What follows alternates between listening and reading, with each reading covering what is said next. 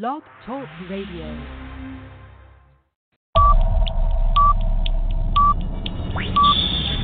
Ten, 9, 8, 7, 6, 5, 4, 3, 2, 1, 0.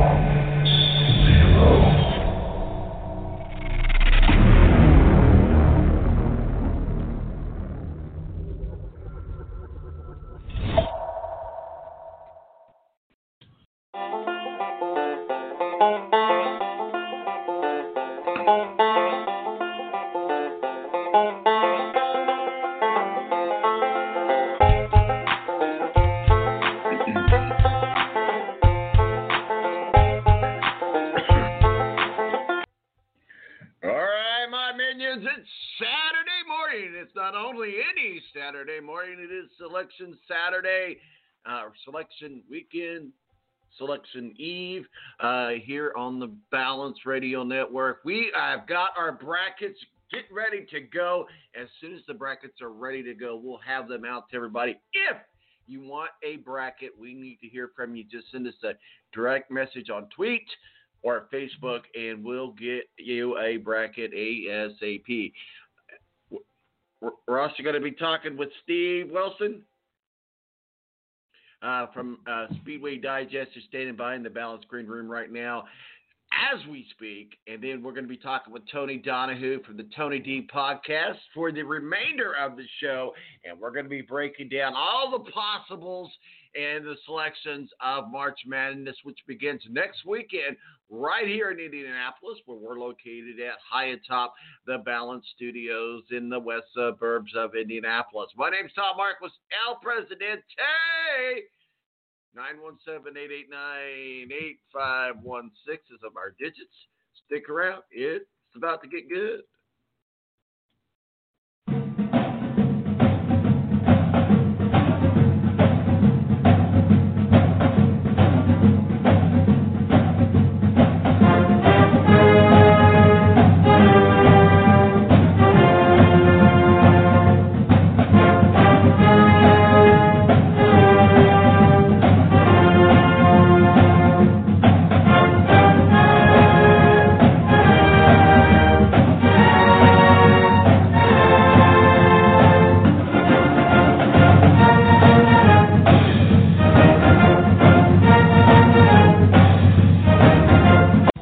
National Guard is a reserve component of the United States Air Force and serves alongside active duty Air Force members in times of a national crisis. In addition, the Air Guard serves the state and local community in a wide range of capacities. The reason people join the Air Guard is as diverse as our members and includes such reasons as a deep desire to serve their country, money for college, travel, new job skills, and the pride that goes along with belonging to the greatest military organization in the world. I joined because I felt a calling to serve my country, but I didn't want to be far away from my family, so the Indiana Air National Guard was a perfect fit for me. With over 95 different career opportunities to choose from and 100% paid college tuition to any state-funded college, why not give us a call? Call 1-800-841-3103 or visit online at goang.com to find out more. Again, that's 1-800-841-3103. The Air National Guard, guarding America, defending freedom. Morning face. You get it when you don't sleep well. This is what happened to Linda. Morning, guys. Good morning. Ah, what is that thing? It's me, Linda. Oh my God, it talks! Run! No, it's me, Linda from HR. It looks hungry! Save the children! Save them! Stay back, I've got mace! Ow, that went in my eyes. Quit moving! It's called beauty sleep for a reason. And there's never been a better time to get some. Get 20% off IKEA Sultan mattresses. IKEA, love your home.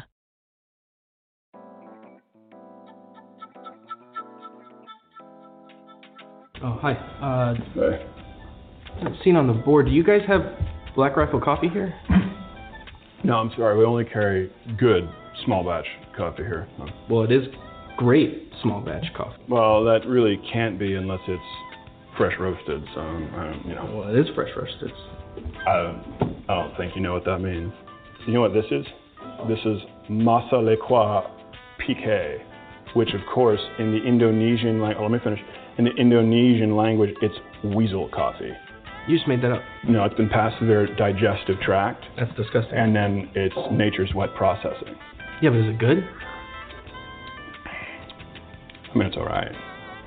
Are they investor philanthropists? Do they support good causes? Yeah, tons of causes. Veterans causes and first responder causes, but it doesn't matter because they make good coffee. So that's what I'm wondering. Do you have any? You know what? Actually, I'm just going to order it.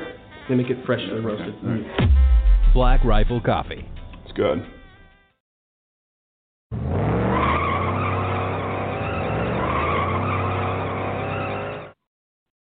Give me fuel, give me fire, give me that which I desire. Ooh.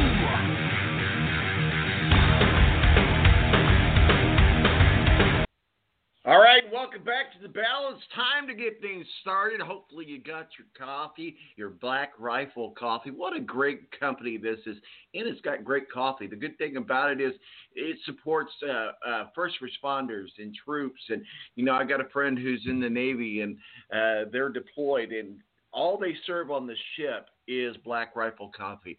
The great thing about Black Rifle Coffee is when you buy a bag, you give a bag, and you only pay for one bag. How cool is that? Joining us now, though, is Steve Wilson from Speedway Digest, editor-in-chief of Speedway Digest, our official NASCAR contributor. Steve, how you doing, sir? Doing all right. How about yourself? Good. Do you need any of this Black Rifle Coffee this morning?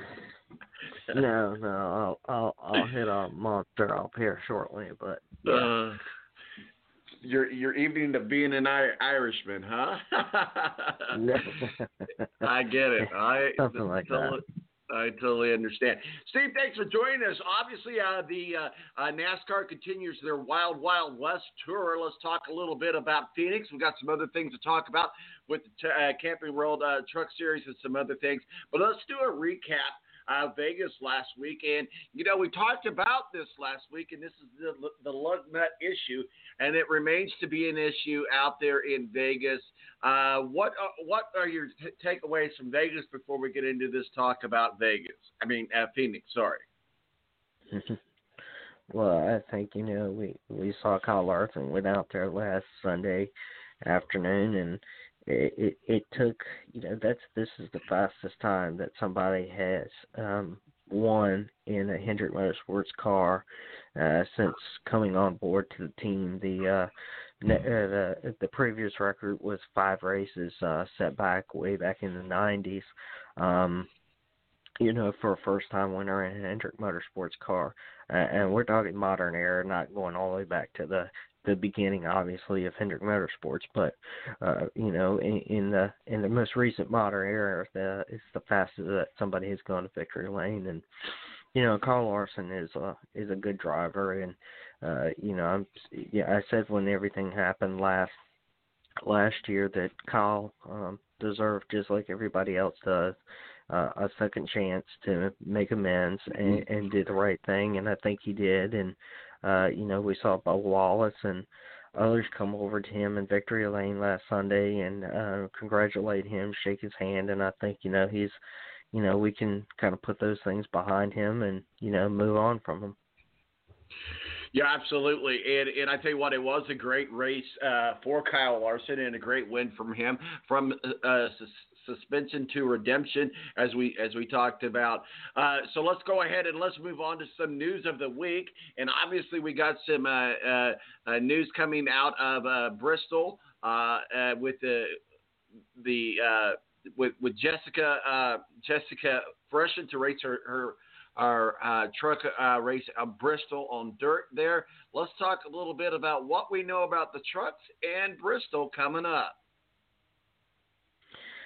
Well, the Truck Series has a little bit of an advantage at this point, considering that they can just pull some trucks out from Eldora and race them on Bristol. So they've got a bit of an advantage at this moment for going into Bristol in about 2 weeks or so, something like that. Cup Series, unfortunately for them, they've got to convert cars over and go race them on dirt. But what you're going to see is you're going to see a lot of drivers come out there, and they're going to jump in these trucks and from the Cup Series and try and make it in. It's going to be pretty competitive as far as who's going to be able to make it in. Not only you've got Cup drivers, but we've got drivers from all other forms of dirt motorsports, dirt racing, sprint cars and super late models and things like that are finding rides and prepping trucks and coming out there for that. So, there's going to be, it's going to be a stacked field, and NASCAR is going to, just like they're going to do in Cup and trucks, there are going to be a lot of heat races and getting into the mains. And, I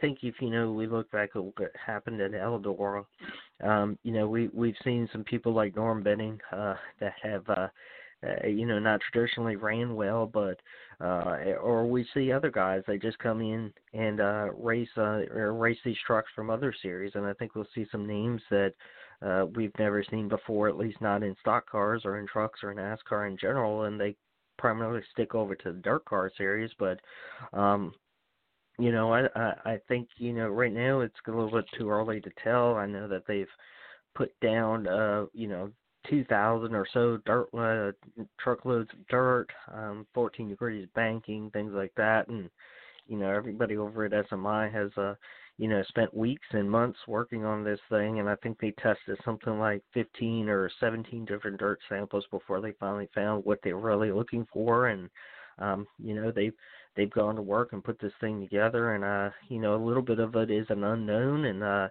especially on these with trucks and Cup. And I know Bristol back in about 16, 17 years ago, they ran sprint cars there, World of Outlaws, things like that. So, we haven't had these big trucks, these big cars on it, and NASCAR hasn't had Cup cars on dirt in over 60 years. So, I mean, it's been quite a while since we've even had put Cup cars on dirt. So I think what remains to be seen is we'll have to find out in these practices and heat races that'll come up before we get to the main events.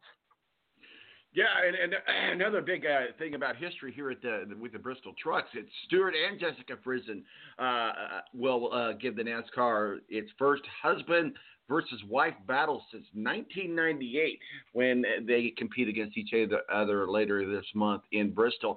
And so, certainly this brings to the topic that is at hand, and that is Women's History Month. And women is no stranger to racing. Certainly for the longest time, it was a boys only club, but certainly. Women have broken into the ranks of NASCAR. But I think when we think of NASCAR and we think of women, we think of Danica Patrick. But there's a lot of other women who made the pioneer way in the NASCAR world. What are your thoughts about the women in NASCAR?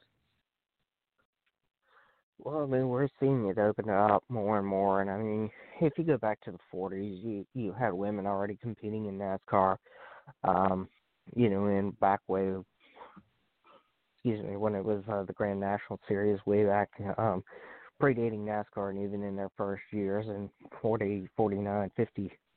So, there's a long history of women being in the sport. And, well, sometimes we forget about some of those. You look in the 90s with Shauna Robinson. She herself raced in NASCAR and has since moved on and still kind of involved in the sport, but still, I think we tend to think of Danica Patrick just because of her larger-than-life personality that kind of took over the sport for a couple of years, and now we've got Natalie Decker, Trotter, and others that are coming up through the ARCA series and into NASCAR. Now, when we talk about Jessica Friesen, she's no stranger to racing in general. She has a lot of dirt experience and modifieds and sprint cars. So for her, this is something that she's done for a while. And her and Stewart both go out there and race, and they've done it for years. And it's again, women have been a part of this sport for a long time, and sometimes we seem to forget that, and we only seem to key in on a few personalities here and there. But NASCAR really does have a long history of them not as expansive as maybe some other sports are, but they have been involved in NASCAR for many years, even going back to the founding of the sport. So I think it's good that we start seeing some of these drivers come in, and obviously it's good for the sport, and it's good to have that diversity in there to kind of have different drivers come in from different backgrounds, different walks of life, and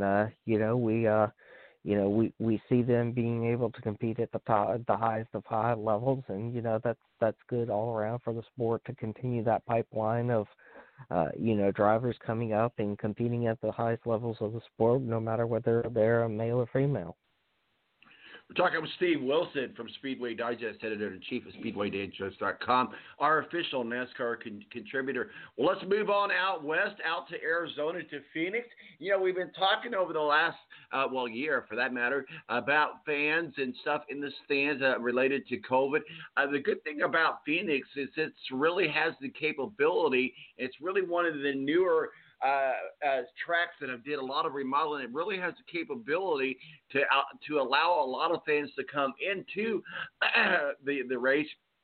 And it also has a unique ability in some aspects where you can actually see the track from outside the track. That's kind of anomaly when it comes to NASCAR or, any race for that matter, especially when you're here in Indianapolis. There's no way you can see from the outside unless you're able to catch one of the huge TV monitors of what's going on at the track. So how's Phoenix handling COVID this year, and what's it look like for fans to be able to be in the stands there? Well, it'll continue to be the protocols that we've had for the last couple of weeks. So it'll be limited in-person fan attendance throughout the weekend. Obviously, continuing with the mask, the social distancing, temperature checks, and all the things that NASCAR has continued to do. And while NASCAR continues to bump up the number of people coming in week in and week out, depending on local and state health officials, and luckily, with Arizona, Nevada, and Florida that we've been in so far, that that officials have allowed more people to come and enjoy the races and be there in person. Unfortunately, when we do get back up here to Virginia, that's going to change a little bit because we are still in a bit of a lockdown mode. So there is going to be a limitation, a very, very small amount of people that are going to be able to come to Richmond or Martinsville coming up in April. So up until then, we've got more opportunity. Fans have more opportunities to go to races, especially when they get to Atlanta next week. And then when they get on to Bristol, too, it'll be the same thing. So we'll continue these protocols each week.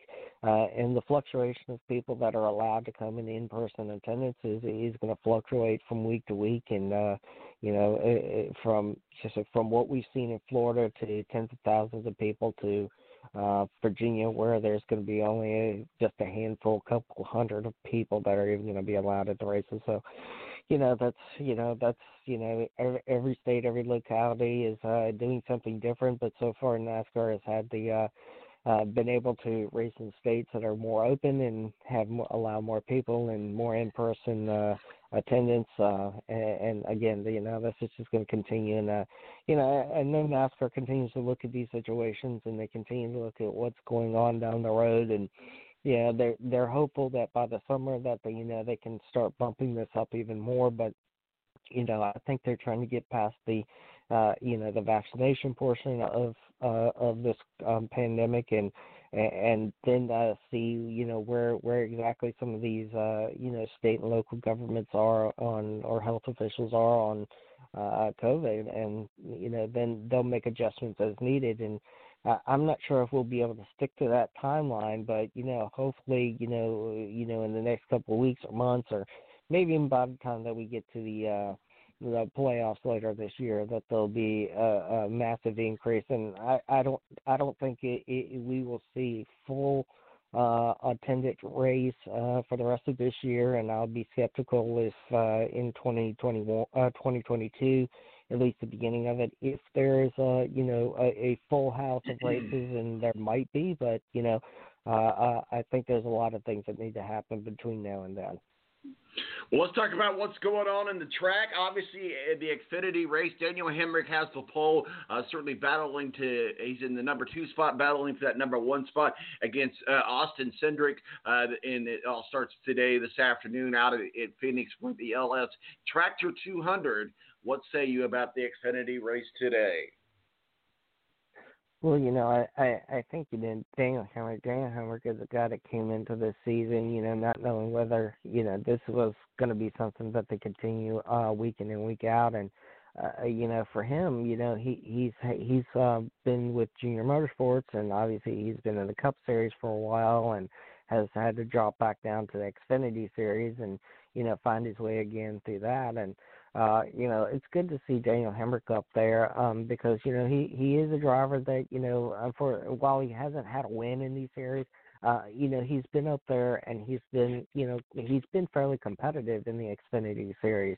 Even when he was with Junior Motorsports, for example, he's very competitive in the series. And, I know that, people kind of, look at him and say, well, he hasn't had a win yet, but, he's been competitive, and it's showing right now that, now that he's at Joe Gibbs Racing and arguably the best equipment both on the Cup or Xfinity side, that, you're seeing, him be able to go out there and do things that, he's, been to be competitive, and, now he's, right there. He's itching or within, striking distance of, being able to take over the championship standing. So, I think as long as he continues to do what he's doing and be competitive week in and week out, Joe Gibbs will continue to put him in this car. And obviously, if he's in the championship hunt, there'd be no reason to take him out of the car right now. But, you do have the guys that we talked about last year that you just mentioned is Austin Cindric. And,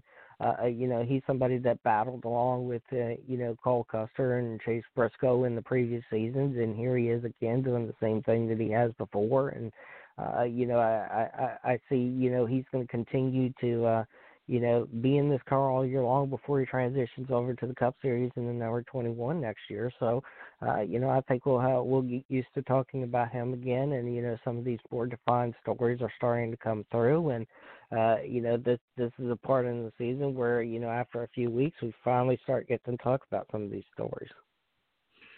And then we got tomorrow, we've got the Instacart 500 out there in Phoenix, and obviously a great race. Kyle Larson, as we mentioned earlier, coming off of a great win out there in Vegas. We got Denny Hamlin, Brad Kowalski, Kyle Larson, Chase Elliott, Christopher Bell, Joey Logano, Kevin Harvick, Martin Truex Jr., Michael McDowell, which, by the way, is having an excellent season. We hats off to Michael McDowell and Kurt Busch, all rounding out the top 10 in standings.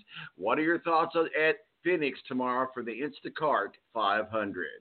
Well, after Kevin Harvick had the disaster that he did in Las Vegas last weekend, Phoenix has been a place that he's come into on multiple occasions, kind of down and out, and especially once we got into the playoffs, and he needed to win this race to move on, and he's been able to capitalize on those, low points in his career, low points in the season to capitalize and come back and win these races. And I see him this is a place that he can kind of turn around that disaster that he had last week. But also don't, Chase Elliott in the most recent champion. He seems to be a guy that we're now talking about when we come to Phoenix. But, Kyle Larson is back in the series, and, NASCAR is what NASCAR is going to do this weekend is they're going to put down some of the traction surface or the traction material on the track to try and open up the grooves, try and move some more people outside to the outside wall, and open up a second lane or a lane and a half of traffic out there to get racing out there. The only thing that I will say is that if you look back at what happened last November in the race, If we continue to see that, and I know it was a lackluster race, especially for the championship. We have a lot of fans that said, that hey, look, this race just is not really championship material. And NASCAR tried to do the same thing with the traction material last year. But I think if we go into this weekend, I see if with the Cup cars continue to perform as they did last year. I hope that NASCAR starts looking at very serious considerations on the fact of whether they want to continue to have the championship in Phoenix or move it back to a place like Homestead that has the progressive banking and has, obviously produced better racing for the championship in general over the last 15 or so years since it was moved to Homestead prior to coming to Phoenix. So, hopefully that, some of the changes that they are trying to make out there will boost up the racing out there. But again, if we do see an equivalent of the November race, that maybe they're going to start being some considerations about moving this away from Phoenix to somewhere else. And I'd heard that too as well. Where would that somewhere else be? Well, in my opinion, I would like to see them moving back to Homestead. If you look at Homestead over the previous 15 or so seasons, I mean, we've had some championship battles that have been won and lost there. I mean, think about just in the Xfinity Series a couple of years ago, Cole Custer was out of this thing, and he comes to Phoenix and he beat everybody in the playoffs in the Xfinity Series. You look at Carl Edwards' incident years ago in the series. You look at some of the other the racing that we've produced or that Homestead has produced in general in these championship races is, seems to have been a lot better than what we saw at least last year in Phoenix. And, my pick, if I had to choose, would be to go back to Homestead. We're talking with Steve Wilson, editor-in-chief of SpeedwayDigest.com, our official NASCAR contributor. Real quickly, let's give hats off to Ty Gibbs for his first 2021 season in the ARCA season last night in Phoenix. He's showing that he can come in and do things that he needs to do. And I mean, don't forget, he just won just a couple of weeks ago, also. So he's somebody we're going to be looking at, and he's going to be somebody that, with his very close with his close ties to Joe Gibbs, obviously, that I wouldn't expect too long before we'll start seeing him full time in the Xfinity Series. In the next year or so. Steve, we appreciate you joining us. This is selection weekend. We got March Madness coming up here in Indianapolis. What any takers you got? Anybody you think it's going to win it all? Here's a clue. It won't be Florida State. Sorry, go ahead, buddy. Well, I'm a Florida State fan, so Yeah, absolutely. Well, I'm an IU fan, and I got a huge thought that I think that tomorrow is going to be a very disappointing day for IU, and so we're going to be getting into that conversation coming up next with Tony Donahue for the Tony D podcast. So, Steve, where can people find your work and masterpieces, sir? At Speedway Digest on Twitter, Facebook.com/Speedway Digest and SpeedwayDigest.com. Steve, we appreciate you joining us, and we'll be following along with the race in Phoenix later this afternoon. Thanks a lot. Bye-bye. Steve Wilson, editor-in-chief of Speedway Digest, joins us to break down some NASCAR. It is time. It is that time of the year. It is that time of the day. It is that time of the weekend when we're going to start talking about Selection Sunday, which is exactly 1 day, 7 hours and 31 minutes and 1 seconds away, and we're going to know what the brackets are. Here's one thing I want to point out about the bracket before we go to the breaks. If you want a bracket, all you have to do is just send us a direct message on Twitter at TBalance or on Facebook, The Balance. Give us your email address. Say, hey, I want in, and you will have a bracket. It is that simple. It is free. It is just for bragging rights. But let's just see how good you are. And so we're going to get into all of that right here on the Balance Radio Network. My name is Sal Marquez, El Presidente. 917-889-8516 is our digits. We'll be right back, right here on the Balance Radio Network.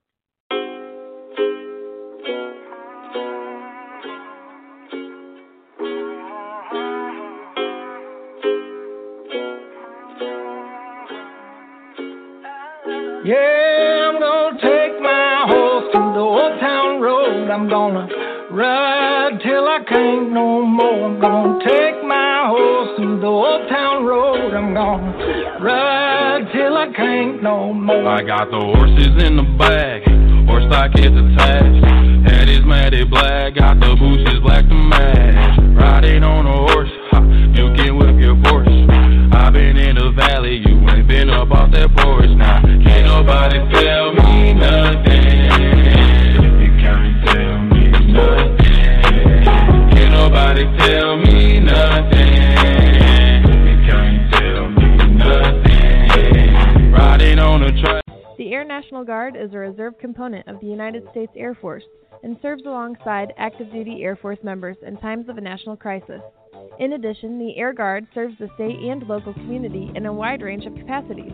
The reason people join the Air Guard is as diverse as our members and includes such reasons as a deep desire to serve their country, money for college, travel, new job skills, and the pride that goes along with belonging to the greatest military organization in the world. I joined because I felt a calling to serve my country, but I didn't want to be far away from my family, so the Indiana Air National Guard was a perfect fit for me. With over 95 different career opportunities to choose from and 100% paid college tuition to any state-funded college, why not give us a call? Call 1-800-841-3103 or visit online at goang.com to find out more. Again, that's 1-800-841-3103. The Air National Guard, guarding America, defending freedom. I can't believe it. I've been playing 4-on-4 with a barbershop quartet. Pass the ball, pass the rock. We're open, just pass the ball. Nah, I can't believe how easy it was to save hundreds of dollars on my car insurance with Geico. Yeah.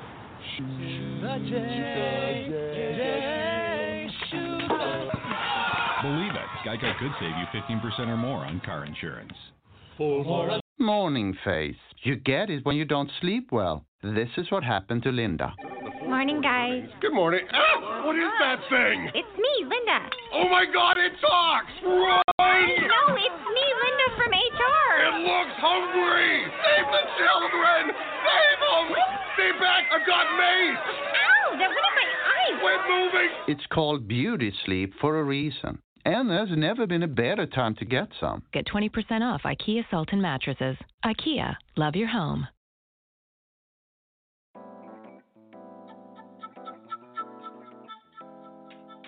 Oh, hi. Seen on the board, do you guys have Black Rifle coffee here?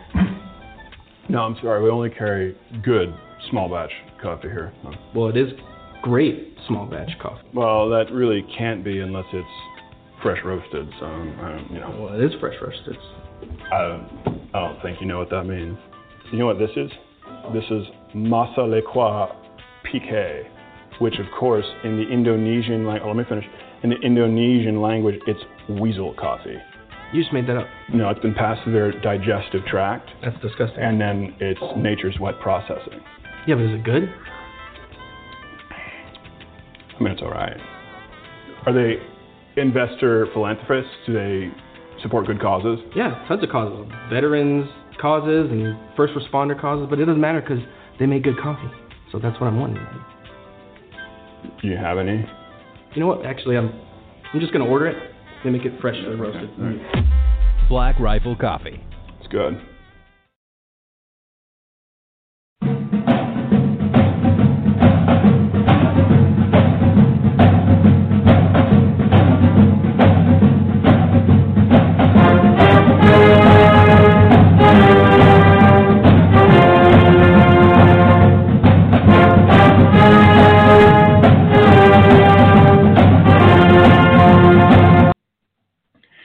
Welcome back to the balance. My name's Tom Marcos El Presidente. 917-889-8516 is our digits. Thank you to Steve Wilson joining us and talking with us about what's going on in Phoenix this weekend with NASCAR and getting us caught up to speed on NASCAR. It is NASCAR Selection Weekend, and that's right. This is Selection Eve. This is Selection Special for the remaining time of the show today. We'll be talking about what's going to be happening in 1 day, 7 hours, 25 minutes, and that is Selection Sunday here in Indianapolis, where we're located high atop the Balance Studios in the west suburbs of Indianapolis. But joining us now is Tony Donahue of the Tony D Podcast. Tony, how are you, sir? How's it going? Fantastic. Hey, I see you're attaching Camping World to your podcast there. Congrats on that. We were just talking a little bit about the Camping World Truck Series getting ready for the dirt race later on this month out in Bristol. Congratulations on that. Anything you want to say about the Camping World Truck Series, sir? Yeah, I mean, it's more just a joke because Michigan State decided that they were going to be called from now on the Michigan Spartans, brought to you by Quicken Loan. So I was like, well, a lot of people are going to be searching. A lot of people are going to be searching Camping World on Twitter, so maybe my name will pop up and they'll see what I got going on. I love it, dude. I totally love it, man. Do you have a degree in marketing or something? Man, that is great. I have to admit, I fell for it, hook, line, and sinker. Yeah, I mean, Marcus Lemonis follows me, so if he wants to put me up in an RV for the month of May and have me do some broadcasts out there, I'm all about it. Absolutely, absolutely. Well, let's get started in the month of March, if you will, and let's talk a little bit about just the overall setup here, and about what's going on here in Indianapolis this weekend with the selection process. But more importantly, let's talk a little bit about how COVID has affected March Madness. We didn't have a March Madness last year, and it really seems kind of surreal to think that didn't happen. We are going to have one this year, and it's inside the bubble here in Indianapolis for the most part. We're going to get down to the breakdown of all the teams and the possibilities here in the moment. But let's talk a little bit, Tony, about the effect that COVID's had on sports in general, but most particularly March Madness, because a year ago we realized that this was not going to happen, and it's just been great strides by the NCAA in the tournament to be able to make this happen. Well, yeah, and it seems like the turning point from all this was just getting through the season and playing enough games. And there's not a D1 or D2 or junior college school out there that hasn't dealt with COVID in some form or fashion, whether it's just taking your safety precautions like you're supposed to, or having games and players affected by it. I think that you look at the turning point also being the fact that, okay, they got to the Super Bowl. They had a certain amount of fans there. Nothing really seemed to break out. But it's going to be interesting because, when you started bringing multiple teams to the same place, things got more relaxed the last probably couple of weeks with COVID. We've seen Florida and Texas open up. And then now you've got Kansas and Virginia and some of these schools that are no longer able to play in their conference tournaments because of COVID. So it's going to be interesting in this quote-unquote semi-bubble with COVID still being alive and well is what we've learned, even though sometimes it's just contact tracing. We'll see what happens when you bring 68 schools to Indianapolis and you've got different venues and you've got this semi-bubble, which kind of isn't a semi-bubble anymore because you're allowing fans into the building and you're allowing, access to these people. So it's going to be interesting. And, COVID took everybody out of the tournament last year. It's going to be sad if COVID takes some teams out of this year's NCAA tournament. Before we get into all this, we've got to talk about, I tell you what, I'm an IU fan and I bleed red, and I'm going to tell you what, my face was as red as it could be when I see all that loss against Rutgers unfold. I think I saw the end of the year, the season for Indiana University, and I think I also saw the end of the tenure of Archie Miller. Yeah, I think so. Look, it just didn't work out. He never really got the wheels turning, so to speak. I didn't think he was a good hire from the get-go. He's had the players, and if you're going to get rid of a coach, this is the time to do it. Yeah, it's a $10 million buyout. If alumni want him gone, they'll come up with that money. Also, if he gets a job next year, which there's going to be 30 to 35 open college basketball jobs next year alone, that he'll find a job. It might be at a smaller college. So whatever he makes next year at whatever school it is will come off the books for IU. And, you know, with the transfer portal and everybody being able to come back, with this year not being counting against your eligibility, there's going to be so many transfers and people moving left and right. So, you know, if you were going to make a coaching change, this is the perfect time to do it. And it's kind of a double whammy for IU. As you know, you could bring a coach in, whether it's DeVries, who's at Drake right now, and maybe he can bring in some guys that are allowed to transfer. But if you were going to do it right now, is the time to do it. Even though it's $10 million, that can come off the books pretty easily. Well, let's talk a little bit about what's going to happen tomorrow in Selection Sunday. Let's start breaking these teams down, and let's just kind of talk about some of the picks that possibly we could look at. If we remember last year, there was number 1 Gonzaga, number 2 Baylor, and I think that they're going to finally meet here in Indianapolis like they were supposed to do back in 2020 in December. What are your thoughts? Well, I mean, I think that Gonzaga is the best team that I've ever seen in Gonzaga. This is Marquette's best chance. Yeah, he got to the national championship game a few years ago, but what they did to BYU last week, trailing by 10, having, you know, everybody is going to have, you know, a blemish or two. Everybody's going to have a bad game, and yeah, they don't maybe play the stiffest competition inside of their conference, but they play great talent outside of their conference. It's going to be interesting. I mean, the way their ability to shoot the basketball, go on runs in such a quick manner, and that comeback. I mean, they were down by 12 points at half UIU, and within the first 3 minutes they were within 2. Then they pulled away to a 10-point victory. Yeah, this is the best Gonzaga team, and Baylor's on the hook. I mean, Baylor didn't play well yesterday. They haven't played well the last 2 or 3 weeks coming off their COVID protocols, where they had to shut down for a week or two. It's going to be interesting to see if Baylor has that stamina and that ability to handle tough teams, because we know that yesterday they didn't do it with Oklahoma. They lost with Oklahoma State. They lost to Kansas 2 weeks ago. They're kind of stumbling into the tournament. I would be very, very, very cautious in putting them in my national championship game. Do you think Iowa or Ohio State, neither one of them will make it past the first weekend of the NCAA tournament? Oh, yeah, definitely. I think Ohio State's a really good team. I think Iowa's a really good team. Iowa's been banged up, but when you got an All-American like Luka Garza and you've got, Bo Hannon, who's been shooting lights out lately, I think at least one of those two teams definitely makes it to the Sweet 16.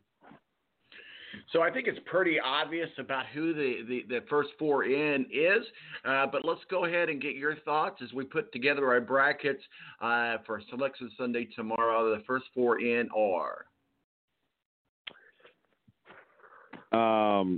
Yeah, I mean, that's still to be determined too with what happens today. I think when you look at some of the teams that are on the bubble, and there seems to not really be any bid stealers besides Georgetown. So it really just depends on what Georgetown does today. If they get in, and they take that automatic bid, that'll steal a bid from another team. So I think when you look at the teams that are right on that bubble to make it, and then probably play in those playing games, you're looking at Utah State, who plays today in their conference championship game. You're looking at a Drake, who lost in their conference championship game last Sunday to Loyola.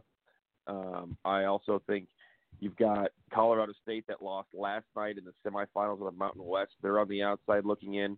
Syracuse, they won a game in the Big East tournament, but just fell a little short the other day. So those are some of the teams that I think that are right there on that bubble to make it in. We're talking with Tony Donahue for the Tony D podcast. Tony, we appreciate you joining us and helping us break down the March Madness predictions. As we look at the seeds, obviously I think the projected number one seeds, and tell me if you disagree with this, Gonzaga certainly by far undefeated, 26-0. Then you got Baylor, Michigan, and Illinois. Would you say those are your top four in the projected number one seeds? Yeah, and it just goes to show how good the Big Ten's been this year. You've got a really good team in Michigan. You've got Ohio State right there. You've got Iowa, Wisconsin, as we saw last night. But, yeah, those are certainly the teams that I think are locked in as the number one seeds. I think Big Ten's got a great showing. Unfortunately, I would be shocked. I don't even know why I would even put this hypothetical thing out there that IU would even get into the tournament. Certainly, the Big Ten has a great showing. I think we'll see that again in the projected number two seeds, Iowa and Ohio State. Also, you look at Alabama and Houston. Houston is right there, and I would certainly put Houston in a Final Four possibility. Yeah, Houston's one of my favorite teams. They had a nice win yesterday, pulling away from South Florida. They'll play in the semifinals. And what I'm going to be interested in is if I'm Calvin Sampson, how do I approach the next 2 days of my season? You know, they had one of their best players back in January walk out on the program. He's no longer there. You've got Quentin Grimes, who is a NBA type talent player. They're very athletic. But if I'm Houston and I'm Calvin Sampson, I look at the next 2 days and say, I'm pretty much locked into a number two seed. If not, I'd be a 3 seed. There's really not much of a difference. Do I want to win the American Conference? Is that important to me? Or do I want to rest and save my players for what really matters? And that starts next week in the NCAA tournament. So I will be interesting to see how Calvin Sampson really approaches the games coming up today and tomorrow if they were to win today in that American Conference semifinal. But when it comes to a team like Houston, who is pretty much locked into that 2 seed, you know, do you look at today and say, do we really need to win these next 2 games? We're not going to get a 1 seed. What's the worst that could happen? We fall to a 3. Well, Arkansas is no longer in their tournament. Oklahoma State is really good right now, but I don't think they're good enough to move up to a 2.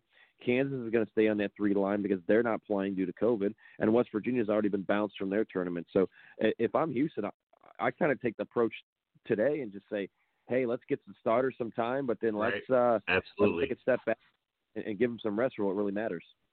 Absolutely. And I tell you what, again, I'm a Big Ten fan, and, you know, the Hawkeyes and the Buckeyes will likely fall short of the number 1 seed, obviously, but I certainly think their wins yesterday will almost ensure that the Big Ten will have 4 teams in the top 2 seed lines, which really has never happened to my knowledge. It's never happened.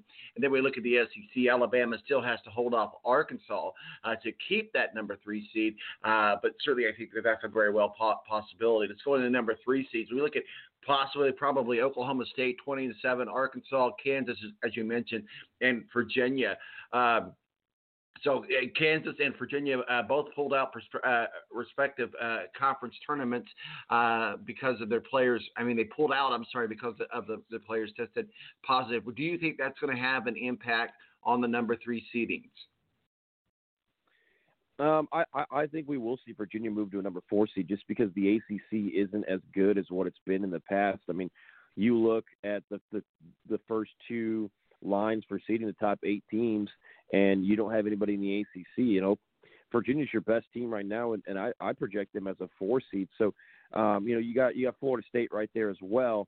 But yeah, I think Kansas stays right there in that 3 line, and Virginia's a number 4 seed going into the tournament. Well, let's look at the number 4 seeds. You look at Texas, West Virginia, Florida State, and Purdue. Purdue, certainly 18-9, has had a great season. I wouldn't put them necessarily in the Final Four capability, but I would certainly put them in the Elite 8 possibility. Florida State can stick on this line with a win in the ACC championship against Georgia Tech. What are your thoughts on those projected number 4 seeds? Texas, West Virginia, Florida State, and Purdue. Purdue is a team that can certainly make it to the Elite 8. They're big. They rebound. They've got good guard play.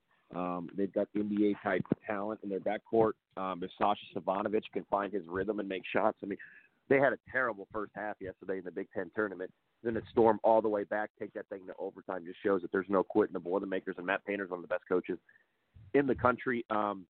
Yeah, Texas has kind of just been cruising under the radar. When you think of the Big 12, obviously what comes to mind is Kansas and Baylor. So Texas is kind of just floating under the radar. They'll be a team, I think, that can make some noise in the NCAA tournament. Florida State's Florida State. I mean, it's obviously a football school, and it just seems every year that Florida State has a good squad, but they end up underachieving when they get, they're a big team, and then when they have to go up against an athletic team with good guard play, it seems that, it just seems that they are a little bit off. So I don't really have big expectations for Florida State this year because the ACC as a whole in general has been down. Well, let's talk a little bit about the ACC tournament. It finishes up today. What are your thoughts on the outcome of the ACC tournament? Yeah, I mean, you look at just the ACC years ago, it was just the best. Everybody was like, oh, this is the best conference, and it just simply hasn't been. But we'll see what happens today. I think you've got Georgia Tech, who is on fire, who's been very good lately. They get Florida State. Georgia Tech's a little bit more rested because they didn't have to play Virginia yesterday. Florida State had to play North Carolina last night. That was a battle back and forth. I'll be interested to see what happens with Georgia because they've been hot lately. They've been knocking off teams left and right. They've got a great coach. And if they win today, they punch their ticket into the tournament, and that could take a bit away from maybe a Colorado State or Utah State or maybe even a Michigan State. What are we looking at in the Big East? I mean, what I like about the Big East is it's like anybody can go on a run, and it seems like every year we see a team that you don't expect or overachieves, and that's what Patrick Ewing and Georgetown are doing. They're a fun team to watch. Creighton's an excellent team. But Georgetown could be a bid stealer. Again, they're in the same boat as Georgia Tech. If they win, all of a sudden one of those bubble teams is no longer there, whether that's Utah State, whether that's maybe a BYU, maybe a Michigan State. But it'll be interesting to see. I think Creighton wins today handily. But, I mean, did you see Georgetown the other day go 24 of 24 from the free throw line? That's pretty dang impressive. Certainly, we're right here in Big Ten country, and obviously the Big Ten tournament's going to be here in Indianapolis. By far, one of the, maybe I'm biased, but one of the best leagues in the country. Certainly, there's a lot of interesting storylines in the Big Ten this year. Anything that sticks out particularly with the Big Ten? Do you think that there's any surprises that come out of that tournament tomorrow?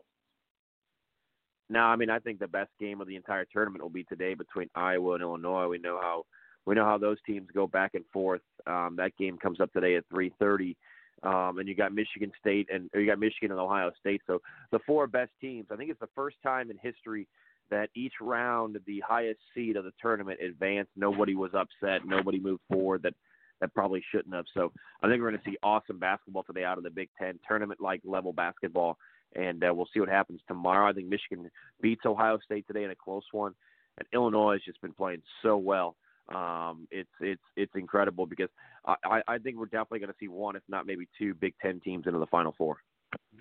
We're talking with Tony Donahue of the Tony D podcast. We're breaking down the possibilities of what's going to happen tomorrow on Selection Sunday. Remember, if you want to bracket, a bracket, it's free. It's for bragging rights. All you got to do is send us a message on Twitter at TBalance or on Facebook, The Balance. Let's talk a little bit about the Pac-12.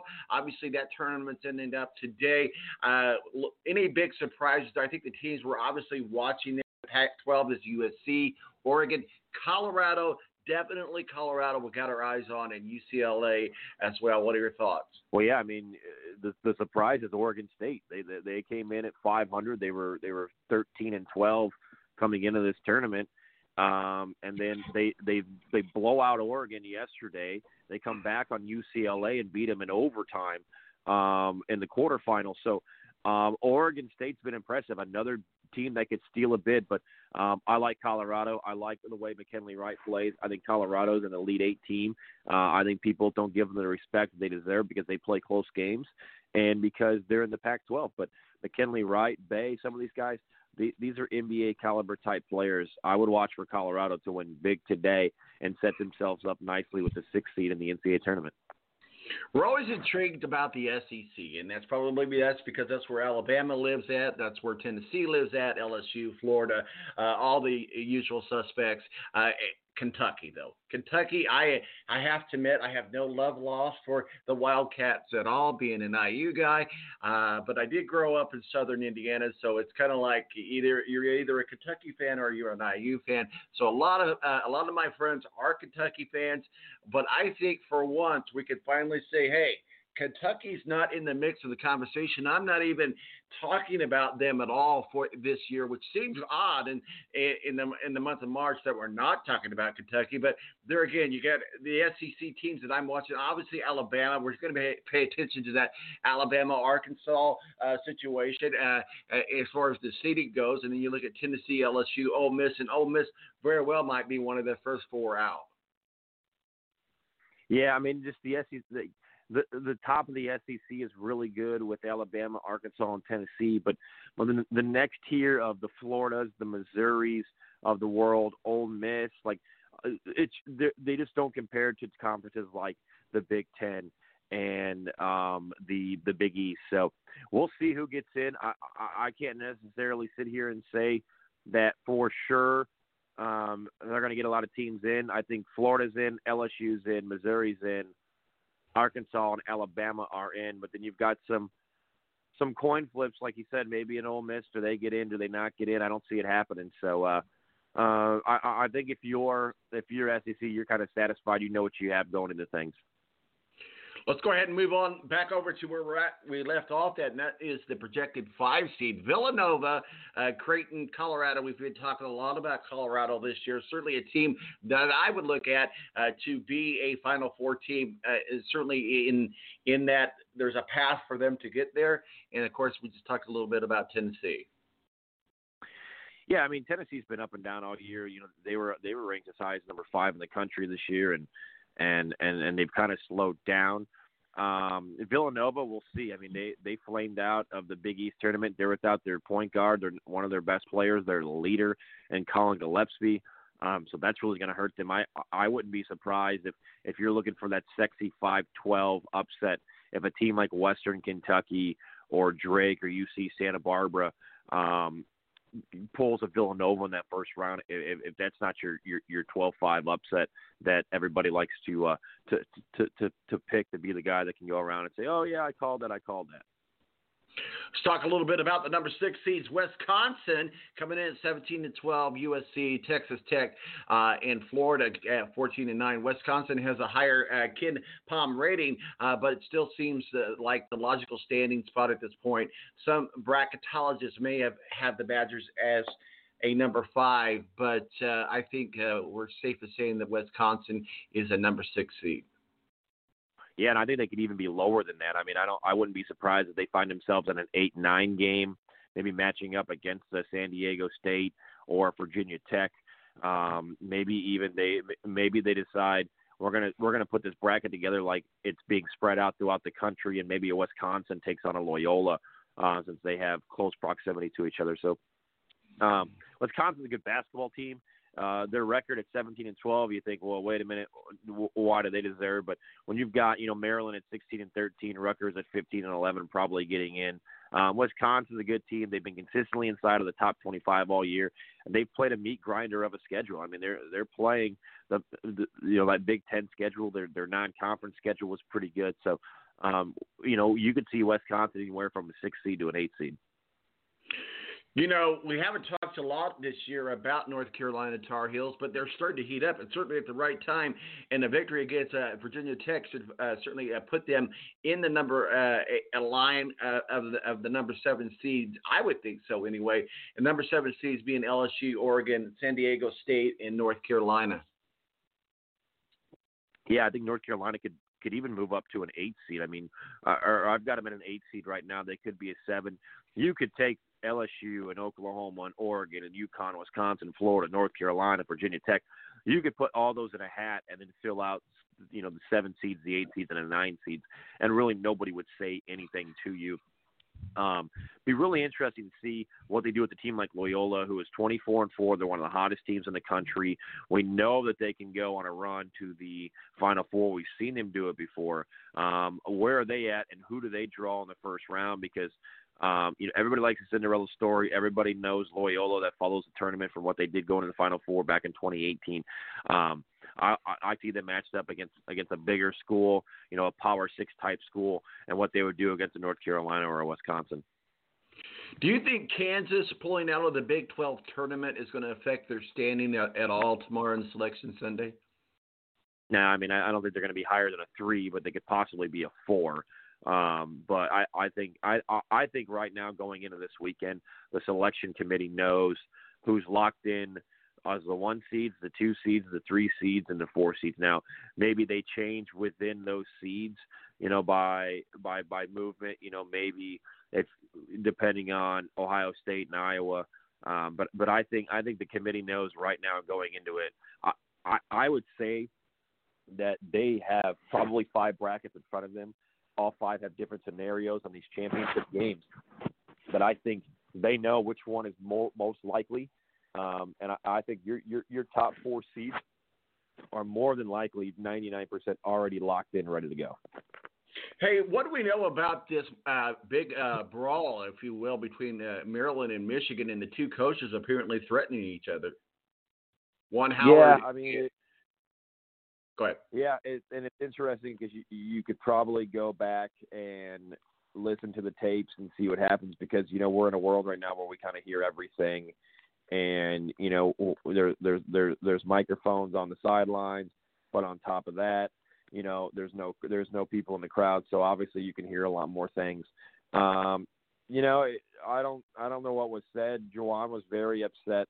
But at the end of the day, you're representing 18 and 19-year-old kids. Like, you can't show that behavior is acceptable, because then kids are going to think it's acceptable. So they clearly don't like each other. That's fine. But yeah, it's heat of the moment, battle type stuff. I get it. But at the end of the day, when you're a college basketball coach, no matter what was said, you got to react in a manner that is respectful and kind. And that was tough for Juwan Howard. He talked about, you could take me out of here and take me out of there, and that's how I was raised. But just because you were raised that way doesn't mean that's the way you should react. Exactly. I think it's very disappointing when you see coaches. I mean, kids, players, certainly they're young adults are going to make mistakes, but seasoned coaches should not be in that, find themselves in that type of situation. We'll talk a little bit where they may fall in the selection, but Duke is certainly a team that we just seem to not be talking about in the month of March, which seems like that's kind of odd to happen. What's going on with Duke? Yeah, I mean, they're done. I mean, they're done. They're not going to make the tournament, I don't think. I think that they're out. Kentucky's out. IU's out. I mean, you've got some major schools that aren't going to make it. And what's funny about Kentucky is, if you think about, you got these, and really Coach K, you remember 5 years ago, if you were asked who are the best coaches in the country, you would probably say maybe John Beilein at Michigan. He's no longer there. You would say probably Coach K is in the realm of that. You could obviously Calipari as part of that. Those guys aren't going to the tournament. But you would also say Rick Pitino, and Rick Pitino's 1 win away today with Iona, who's dealt with COVID all year, to going back to the tournament as a head coach. Let's get into this number 8 seeds as we get ready for Selection Sunday tomorrow. Clemson, Connecticut, Loyola, Chicago, and BYU. What are your thoughts? Yeah, BYU is really interesting. They've proven, that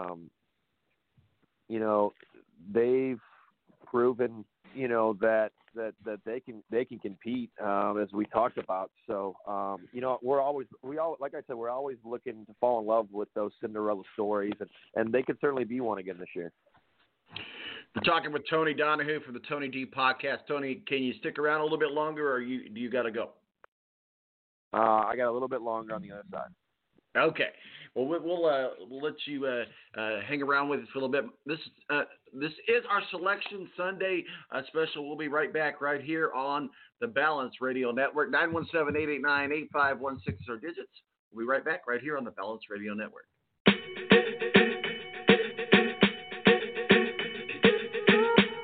I'm at a party I don't wanna be at, and I don't ever wear a suit and tie. Wondering if I can sneak out the back. Nobody's even looking me in my eye. Can you take my hand, finish my drink, say shall we dance? Hell yeah. You know I love you, did I ever tell you? You make it better like that. Don't think I fit in at this party. Everyone's got some. The Air National Guard is a reserve component of the United States Air Force and serves alongside active duty Air Force members in times of a national crisis. In addition, the Air Guard serves the state and local community in a wide range of capacities. The reason people join the Air Guard is as diverse as our members and includes such reasons as a deep desire to serve their country, money for college, travel, new job skills, and the pride that goes along with belonging to the greatest military organization in the world. I joined because I felt a calling to serve my country, but I didn't want to be far away from my family, so the Indiana Air National Guard was a perfect fit for me. With over 95 different career opportunities to choose from and 100% paid college tuition to any state-funded college, why not give us a call?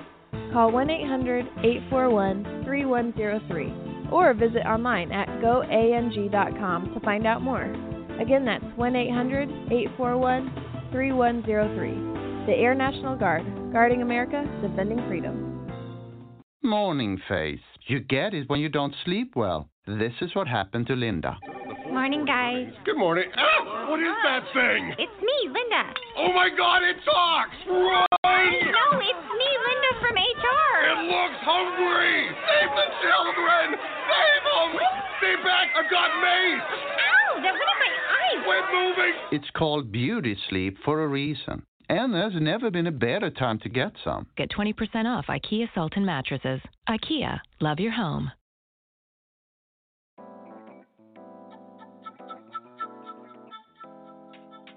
Oh, hi.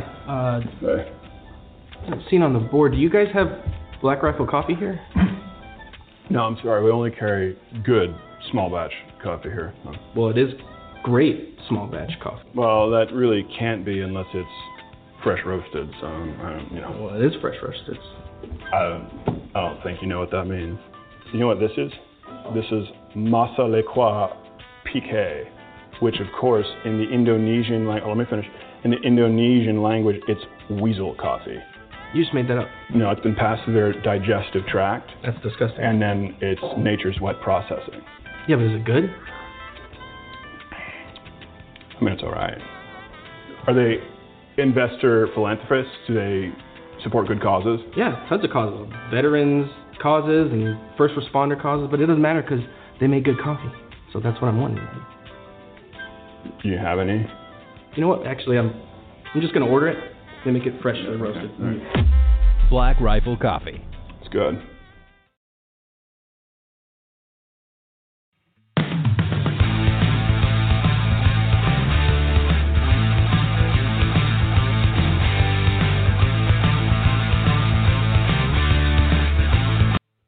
All right, and welcome back to The Balance. It is our selection weekend, selection eve special, and it's coming your way 1 day, 6 hours, and 52 minutes and 23 seconds away. Helping us break that down is Tony Donahue for the Tony D Podcast.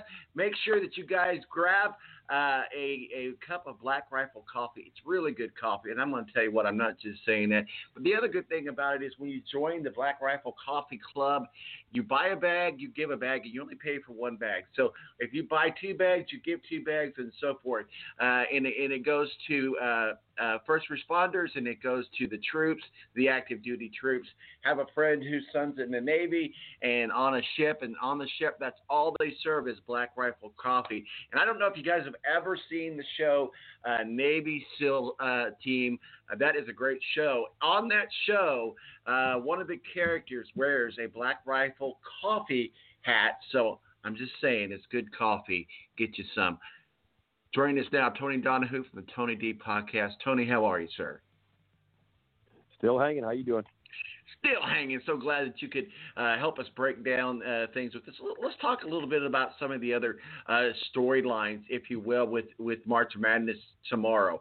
What do you think is good? Let's just start. We know who our our number one prospects are. Let's start with this as we're putting together our bracket. Now, I know you're going to be doing a bracket with us, so I'm going to be curious to see how bad that you do or how good that you do. But, there's a lot of theories in the way that you do your bracket. A lot of people, and I'm one of those, I have to admit, I try to do my research, but I do multiple brackets. So I'm one of those guys where, one of my brackets is going to do okay. I think I'm going to end up doing 4 brackets this year. So we'll see what happens there, and I do them all a little bit differently. I always do one that's just kind of a random auto pick with the computer.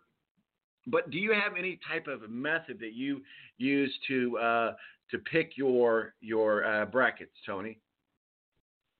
I do one bracket because usually when you do multiple, you're like, oh man, if I picked it here, but I didn't pick it here.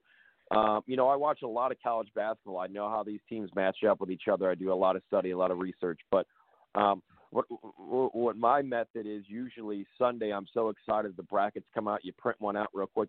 And I just fill it off at the top of my head. I just fill it out of who I think is going to win these matchups based on what I know. And then Monday and Tuesday, I'll go back and tinker with it a little bit, maybe look for something else. Maybe, obviously this year more than anything, kind of like we saw in the bowl season, is we got to watch out for COVID cases and we got to make sure that we're on top of our bracket at all times because, you don't want to have a team going all the way to the Final Four and they're eliminated off the top because of COVID. So, I'll fill out one usually on Sunday night, and then I'll tinker with it a little bit throughout the week, and then by Thursday. But this year Friday, because the tournament starts on Friday this year. Normally it's Thursday, but this year I'll be ready to go with my final bracket by Friday. See, I kind of have a combination of it. I do the multiple brackets, though, just for fun.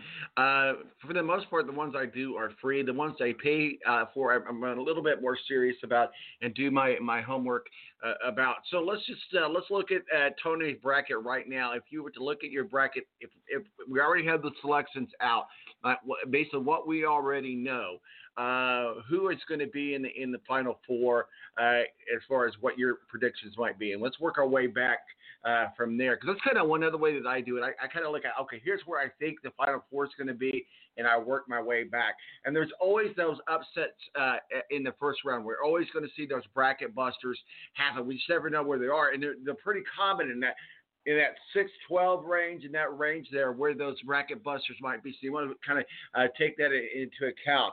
But Final Four, what say you, sir? Yeah, I think every year approach that I do is, it's easy to go chalk and put all the number one seeds in there, but it just seems like it's as rare as it is to complete out a perfect bracket, which I don't think has ever happened before. It's pretty rare that we see all 4 of the number one seeds make it to the Final Four. So I'm always looking for a 2 or a 3 seed that I feel can make it to the Final Four, can really stack up well. To me right now, I mean, we talked about this. To me, that's Houston. I think Houston's a team that is going to represent the American Conference and go to the Final Four. Again, it depends on matchups, but I think Michigan is a Final Four team. I think Houston is a Final Four team. I think Gonzaga is a Final Four team. And then are you looking at a team like Illinois, maybe Baylor? Could you possibly see somebody on that 3-4 line make it? Is a Texas Tech or a Creighton at 5? Those are teams that are good enough to make it to the NC or to the Final Four. I mean, those are teams that can legit make a run, and it's all about getting hot. I think a lot of coaches approach the conference tournaments as let's get hot, let's gain momentum for next week. But you take that loss.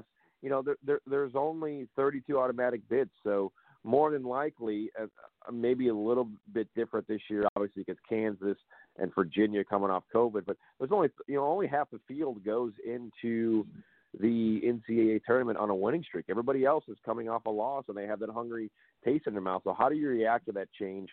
How do you react to that loss from a week ago? Put it behind you and know, we got to perform because it's go or go home. And it might be a little bit different this year because a lot of these kids can play again next year, but it's go or go home time. Let's talk a little bit, we never really want to say Cinderella because really what it amounts to is a good team beating a better team, if you will. But Cinderella is always those stories where you just don't think you would have never seen it coming. And we remember a few years back with Loyola Chicago, those type of Cinderella teams. We remember Butler was considered at one point a Cinderella team. Let's talk a little bit about some of the people that might be on some of the teams that might be on a Cinderella list and possibility. What are your thoughts about Southern Utah? I mean, that's probably digging a little bit too deep. I think if you're looking for teams that can legit make a run that you wouldn't think of, I think St. Bonaventure comes to mind. They've been playing their best basketball out of the Atlantic 10. They're a great team that can shoot the three. They're very athletic.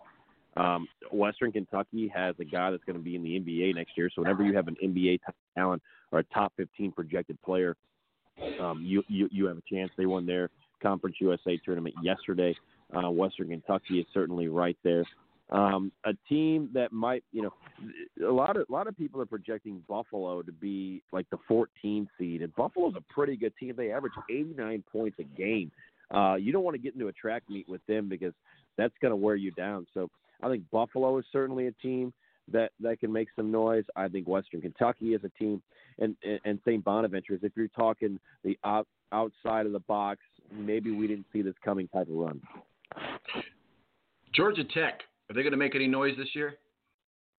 Yeah, I mean, we'll see what they do today. They're obviously coming off a rest day when they should have played yesterday. But I'm a big fan of this Georgia Tech team. You talk about teams that have momentum, that are hot right now. So if they get a win today in the ACC tournament, they win that ACC tournament, all of a sudden, you're going, hey, we can beat some teams next week. We can, they'll probably be that 8-9 game where they're going to have to battle weekend, every game. I mean, the ones and the twos and the threes, quote unquote, get the cookie cutter games, or they're playing very lowered seeds that are teams that, aren't high D1s, but Georgia Tech will have their hands full, but they've proven over the last couple of weeks that they can beat really strong competition. A lot of times when we look at those bracket busters in the first round, if you will, if we look at that 3 and 14, that 3 seed versus that 14 seed, a lot of times people look at that. If we look at the possibilities, we don't know what the brackets are, but just certainly a possibility that the number 3 seed would be Arkansas, number 14 seed North Dakota State. North Dakota State has the ability to do some damage. Can they catch Arkansas by surprise? If that is the matchup, I should say. I mean, I think it's going to be tough for them. They kind of stumbled through their tournament, had some games they had to come back. And I'm not sure if North Dakota State is in. If I'm not mistaken, Oral Roberts was the winner of conference tournament. So I don't see them getting in at all. They stumbled and lost to Oral Roberts. So if you're looking for like a 13 seed for an upset, Liberty and Winthrop are two really good teams that have experience. Liberty won a tournament game 2 years ago as a 13 seed. They knocked off Virginia Tech. A lot of those same guys still on the squad. They know how to win. And I Winthrop at 23-1. I mean, I know it's not as stiff a competition as maybe an Arkansas or a Purdue gets, but when you're 23-1, you become used to winning basketball games, and you just because you don't match up 9 out of 10 times against a team, that one day in the NCAA tournament where it's all on the line and you got to win or go home, anything can happen. And I think Winthrop and Liberty are two teams to look at. Are we going to see any number 1 seed surprise bracket buster in the first round? No, and I'm not sure we'll see it. You could say if it was going to happen, it would be this year with all the COVID protocols. I mean, what's going to be interesting is like what happens if a number 1 seed can't play because of COVID. Then it's like, what do you do? Do you automatically advance that 16 seed? So that would be the only way that I could see it happening. But I just think that Baylor, Gonzaga, Illinois, and Michigan are too good, even on their worst day, to lose to an Oral Roberts or a Prairie View A&M or a Mount St. Mary's. Well, you mentioned the COVID, and certainly there's testing protocol in place. So kind of dumb it down for us non-COVID experts, if you will, Tony. What's the process from the time that the teams get to Indianapolis next week? They test once or twice a day. What happens to those that test positive? Is it just the players? Is it the entire team that just becomes disqualified? And is there the ability for them to come back into the bubble, or once they test positive, if they test positive, they're done? Yeah, I think it goes by individuals, and if you're an individual that tests positive, I mean, you're done. You'll go to quarantine. You might just be, condensed to your hotel room, and then you go. It's like, do they travel back with the school? Do you come in contact with people? They've got their work together, and we'll know next Saturday when you and I talk, because I have a friend who's actually volunteering to administrate some of the tests for these players and coaches and staff. So I'll have a little bit more on that next week. But yeah, I think it's an individual. It's in these conference tournaments, it's the team. The team's gone, but I think in the NCAA tournament, it's the individual that's gone. And so let's certainly talk about that. That's great. That's great to hear that doesn't do it. So what do you think would happen in the event that you get all the way to the Final Four? And let's just use a hypothetical, whatever it is. Let's just say that it's Baylor and it's Wisconsin or Alabama. They lost. They get to the Final Four. And then the team that's in the Final Four gets disqualified. How do they move up the slot? Does the team that got disqualified, the team that lost to them, do they get moved up? How's that happen? How do they fill that spot in when we get to that Final Four? You would have to think it's the team that gets eliminated by said team. If Wisconsin goes and they beat Tennessee in the Elite Eight, do they get the advance to the Final Four even though they lost? So looking at the protocols, there was guidelines that came out. Teams are required to have 7 consecutive days of negative test results in Indianapolis. The 7-test protocol also includes people in the school's 34-person travel team. So that's coaches, that's medical staff, that's whoever. Members of the party who are held back will still have to meet the required protocols at a later date if they would like to travel. So those teams that we know, Kansas, Virginia, they're still going to be in the NCAA tournament, but those players are going to have to be tested coming back. And if you're forced to withdraw because of COVID-19, there's a contingency plan to replace that team. If a team has to withdraw, the first order of business is to make sure all 31 conferences are represented in the tournament. If a program from a conference with only one tournament bid withdraws, that team will be replaced with a team from the same conference. When it comes to teams in a conference with multiple bids, then it becomes an at-large bid. That's going into the tournament, and I think that they're confident that once these teams get to Indianapolis, they're not going to have any changes. But again, the late deadline, we'll see. We'll see if it's replaced by the team that you beat the week before. It'll be interesting to see. We're talking with Tony Donahue for the Tony D podcast. This is our selection weekend. This is March Madness. We're going to have a March Madness. Let's talk a little bit about, real quickly, who you think will logically be your Final Four and your championship team. Just for S&Gs, let's see what you got there.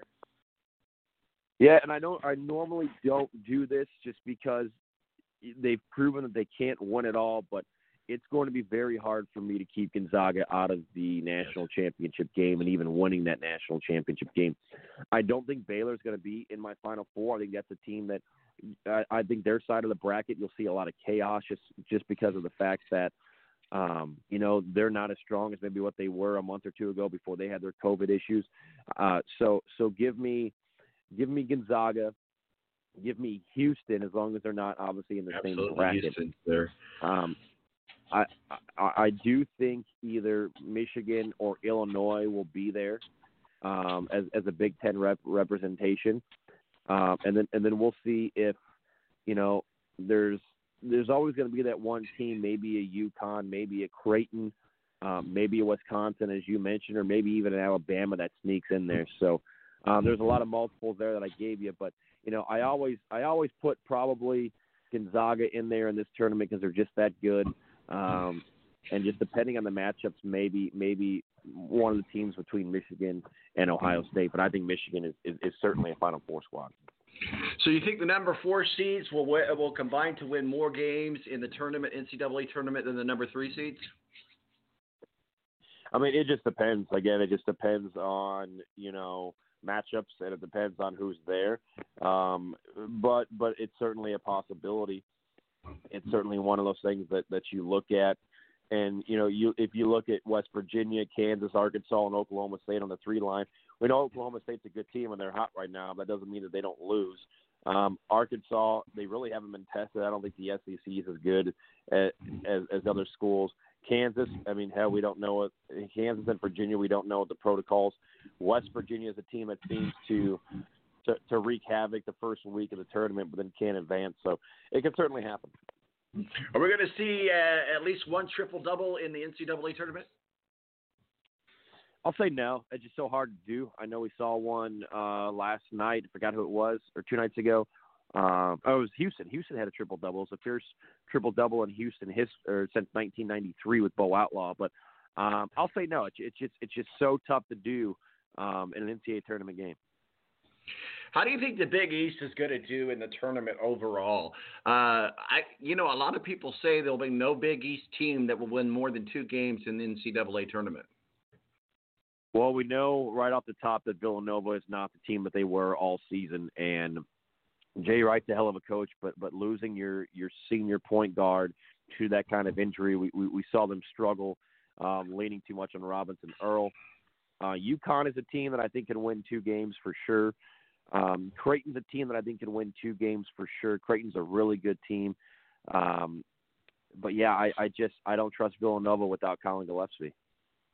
You're into the betting world, and we're certainly going to get more into that next week once we have the brackets out and we know what's going on and we have a better feel. But here's a prop bet for you, Tony. Gonzaga will win at least 8 by at least 8 points in every game en route to the Final Four. En route to the Final Four, I'll say no. Do I think they win their first 3 games by 8+ points? Yeah, but I think you're going to run into a team and something you haven't seen, whether it's a big squad out of the Big East, whether it's a team in the SEC. I'll say no. I'll say no on the way to the Final Four. They don't win every game by 8+. Here's another one for you. 2 double-digit seeds will make the Sweet 16, and one of them will be Georgia Tech.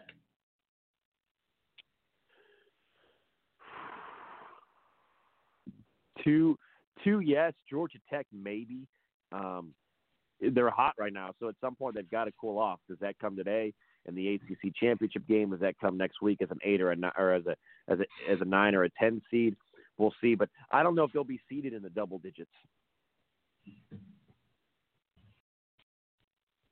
Are you there, Tony? I'm here. Okay, so you dropped off there for a second. I thought I lost you there. So here's another one, and then we'll get into some of this other stuff while we just got you for a few more minutes here.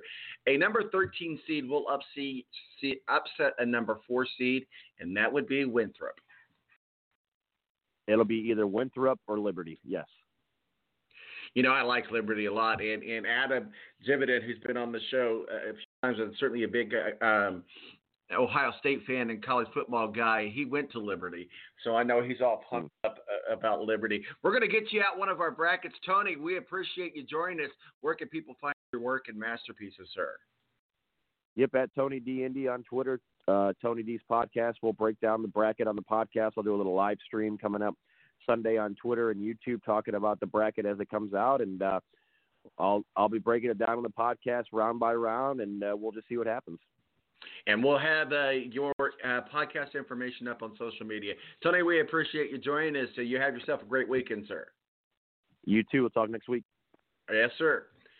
Tony Donahue, the Tony D podcast, helping us break down the brackets. The brackets come out tomorrow. And as you just heard, Tony on his podcast, and he'll be breaking it down round by round. And so make sure that you check him out at Tony D podcast. Get a bracket from us. All you got to do is go to Twitter at TBalance. 1, hit follow us if you're not already following us. And 2, just send us a direct message or a message on Facebook saying that you want a bracket. My name's Tom Marquis, El Presidente. This is Selection Weekend. We'll be right back right here on the Balance Radio Network.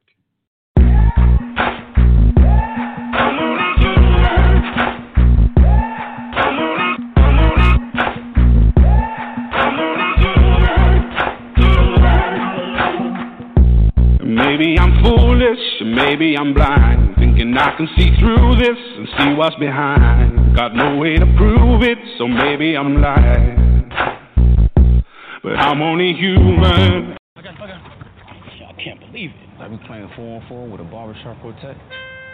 Pass the ball, pass the rock.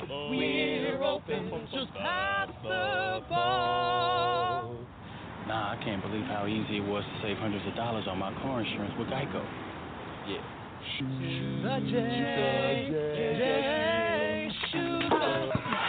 Believe it, Geico could save you 15% or more on car insurance. When you don't go to Geico.com, car insurance can be confusing. Like Swedish techno confusing. Bark, bark, meow, meow. Dance with me, purple cow. Bark, bark, meow, meow. Ooh, you lovely cow. Geico makes it easy. With 24/7 access, all you have to do is go to Geico.com and you could save money on car insurance. It just makes sense. Unlike, you know. Dance with me, purple cow. I like your moves. When you don't go to Geico.com, car insurance can be hard. Like early 90s heavy metal hard. I'm yelling and screaming and I'm loud. Roar. Geico makes it easy. You can review and update your policy or report a claim on Geico.com or the Geico mobile app. Because shouldn't we all have a little less stress in our lives? I'm not even upset about anything.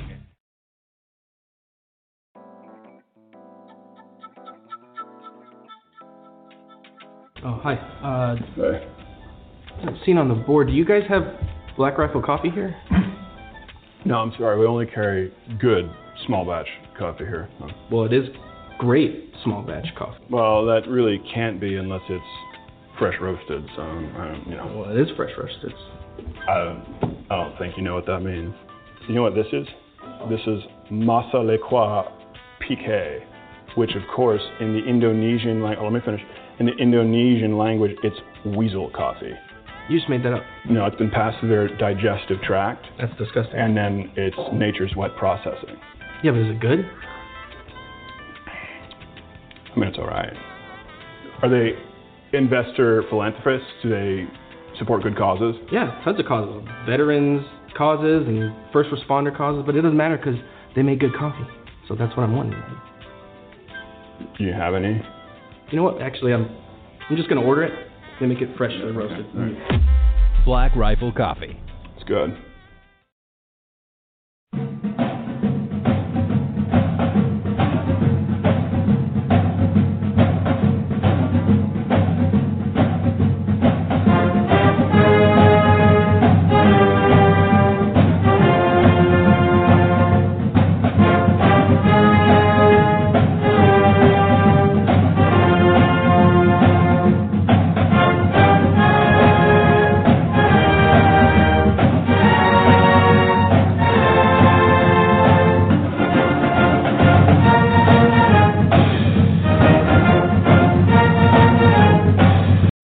Welcome, everyone, to an NCAA Men's Basketball Selection Committee chat. I'm Andy Katz, pleased to be joined by the chair of the Men's Basketball Selection Committee, Mitch Barnhart, also the athletic director at the University of Kentucky for quite a long time. It is Friday as we're taping of Champ Week. And Mitch, I first want to, before we get to the selection process, just a general comment, just to remind people, what are the protocols before you get to Indy? And then once you are here, which will really start happening for the majority of teams that aren't in the Big Ten tournament, Saturday, Sunday, and Monday. Yeah, so clearly we've put some protocols in place through the Marion County Health and through the state of Indiana. I want to make sure that we're very clear that we were trying to create a safe environment for young people when they come into play, and for coaches and administrators, officials, all of those, all the folks that would be a part of this controlled environment. So 7 consecutive negative tests and 2 PCR tests when you get to town.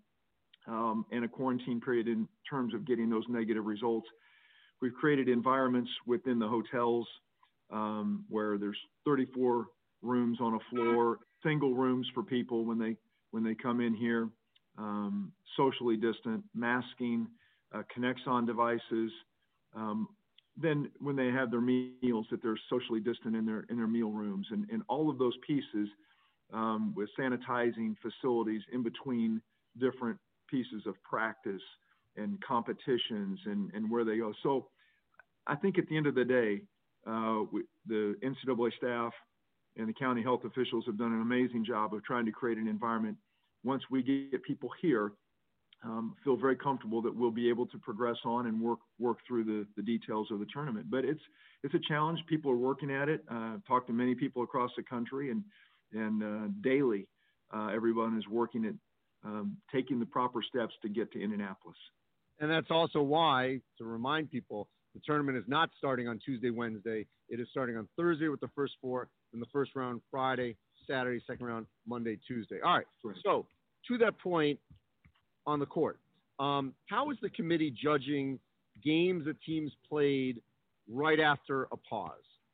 I think that's pretty subjective from a public perspective, and I think we've got to be careful. There's some teams no different than any other. You come off an off weekend or a rest period or whatever it happens to be. Some of those folks do it remarkably well. They come out rested, ready to go, fresh legs, fresh minds, and go play extremely well. Other folks do not handle that well. I've seen that in sports for 40 years, and that is not different. Coming out of a pause is the word we're using, off, by, whatever you want to call it. So I think teams react differently. To what you and I visited a little bit earlier, we just talking about injuries. Some people react when people are gone from injuries and they come back, that player is gone and they play without that player. Sometimes that doesn't go very well. Sometimes it goes okay. At the end of the day, the committee's got to evaluate the resume as it lies. And it comes down to the foundational piece of who'd you play, where'd you play them, and what was the result. And I'm comfortable that certainly that this is, but it seems to be, it's almost not everyone, a lot of folks have had pauses. And so everyone's had to fight through that. That's why I've said from the beginning, the people that get to Indianapolis will be worthy.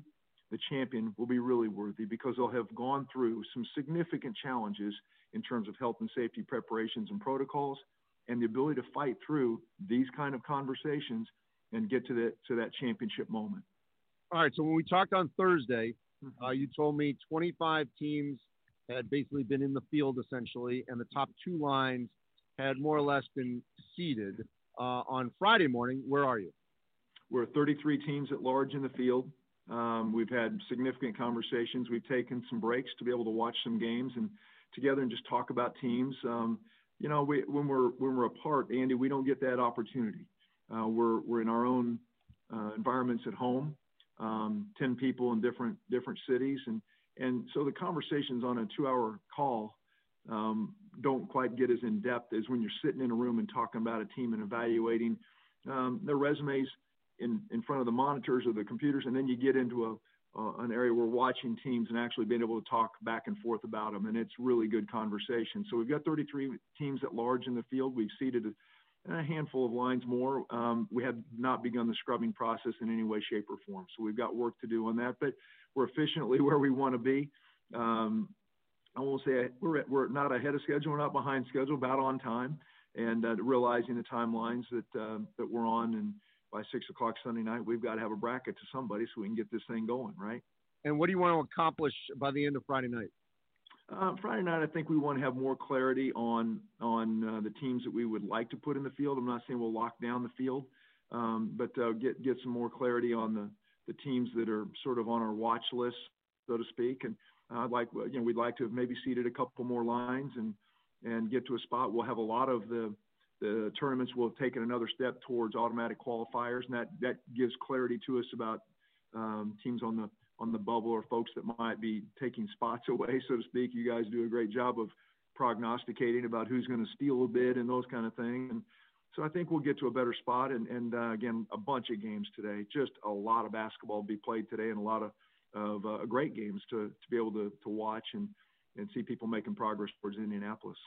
And the last thing, Mitch, we all get sort of locked into that last four, the last two teams in.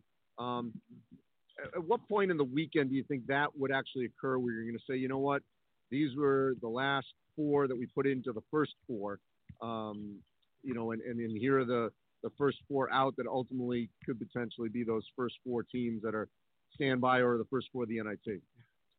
Yes, certainly, we want to make sure that we're thoughtful about that. We'll certainly go beyond the at-large pool because those next 4 in the conversation are very, very important in terms of having an opportunity to possibly come in and jump into the tournament because of someone not being available. So we'll be thoughtful about that. I think that, obviously Saturday is a long, long day. It starts early and ends late, and it goes deep into the conversations on Sunday morning.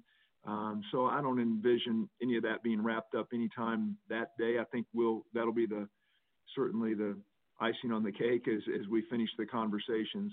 But I think that first and foremost, we've got to get to a spot where we're comfortable with the 37 at larges. We have our hands around the AQs. We've efficiently scrubbed the list. But I certainly want to make sure that we've done a good job of evaluating those next 4 teams because they could play a large role in this tournament. And so we're not going to rush into that. We'll take our time. And it won't be just hey, by the way, here's 4 others. It's going to be a very, very detailed conversation to make sure that we get that right. Appreciate it, Mitch. I know you got a long day ahead, but hey, you're watching basketball and talking about basketball teams, so that's all good. We'll see you on Saturday. Thank you. Thanks, Andy. Appreciate the time. All the best. All right, welcome back to The Balance. This has been our Selection Sunday weekend special.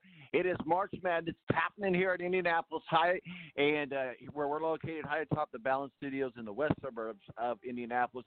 We are excited to have the brackets ready for you as soon as they are available. If you want a bracket, just send us a direct message on Twitter or Facebook and just give us a message and say, hey, I want a bracket.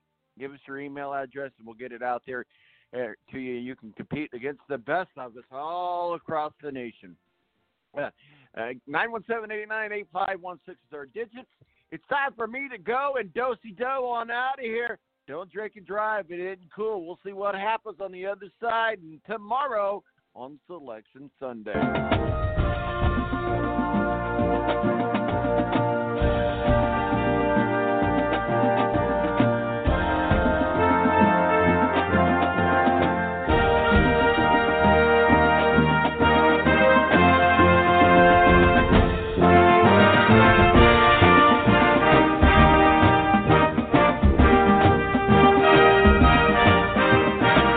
Join us next week for The Balance. In the meantime, check us out on Twitter, T-Balance, or Facebook, The Balance, or online at www.thebalanceonline.com. Lucky Land Casino, asking people, what's the weirdest place you've gotten lucky? Lucky? In line at the deli, I guess? Aha, in my dentist's office. More than once, actually. Do I have to say? Yes, you do. In the car before my kids' PTA meeting. Really? Yes. Excuse me, what's the weirdest place you've gotten lucky? I never win and tell. Well, there you have it. You can get lucky anywhere, playing at LuckyLandSlots.com. Play for free right now. Are you feeling lucky? No purchase necessary. Void where prohibited by law. 18+. Terms and conditions apply. See website for details.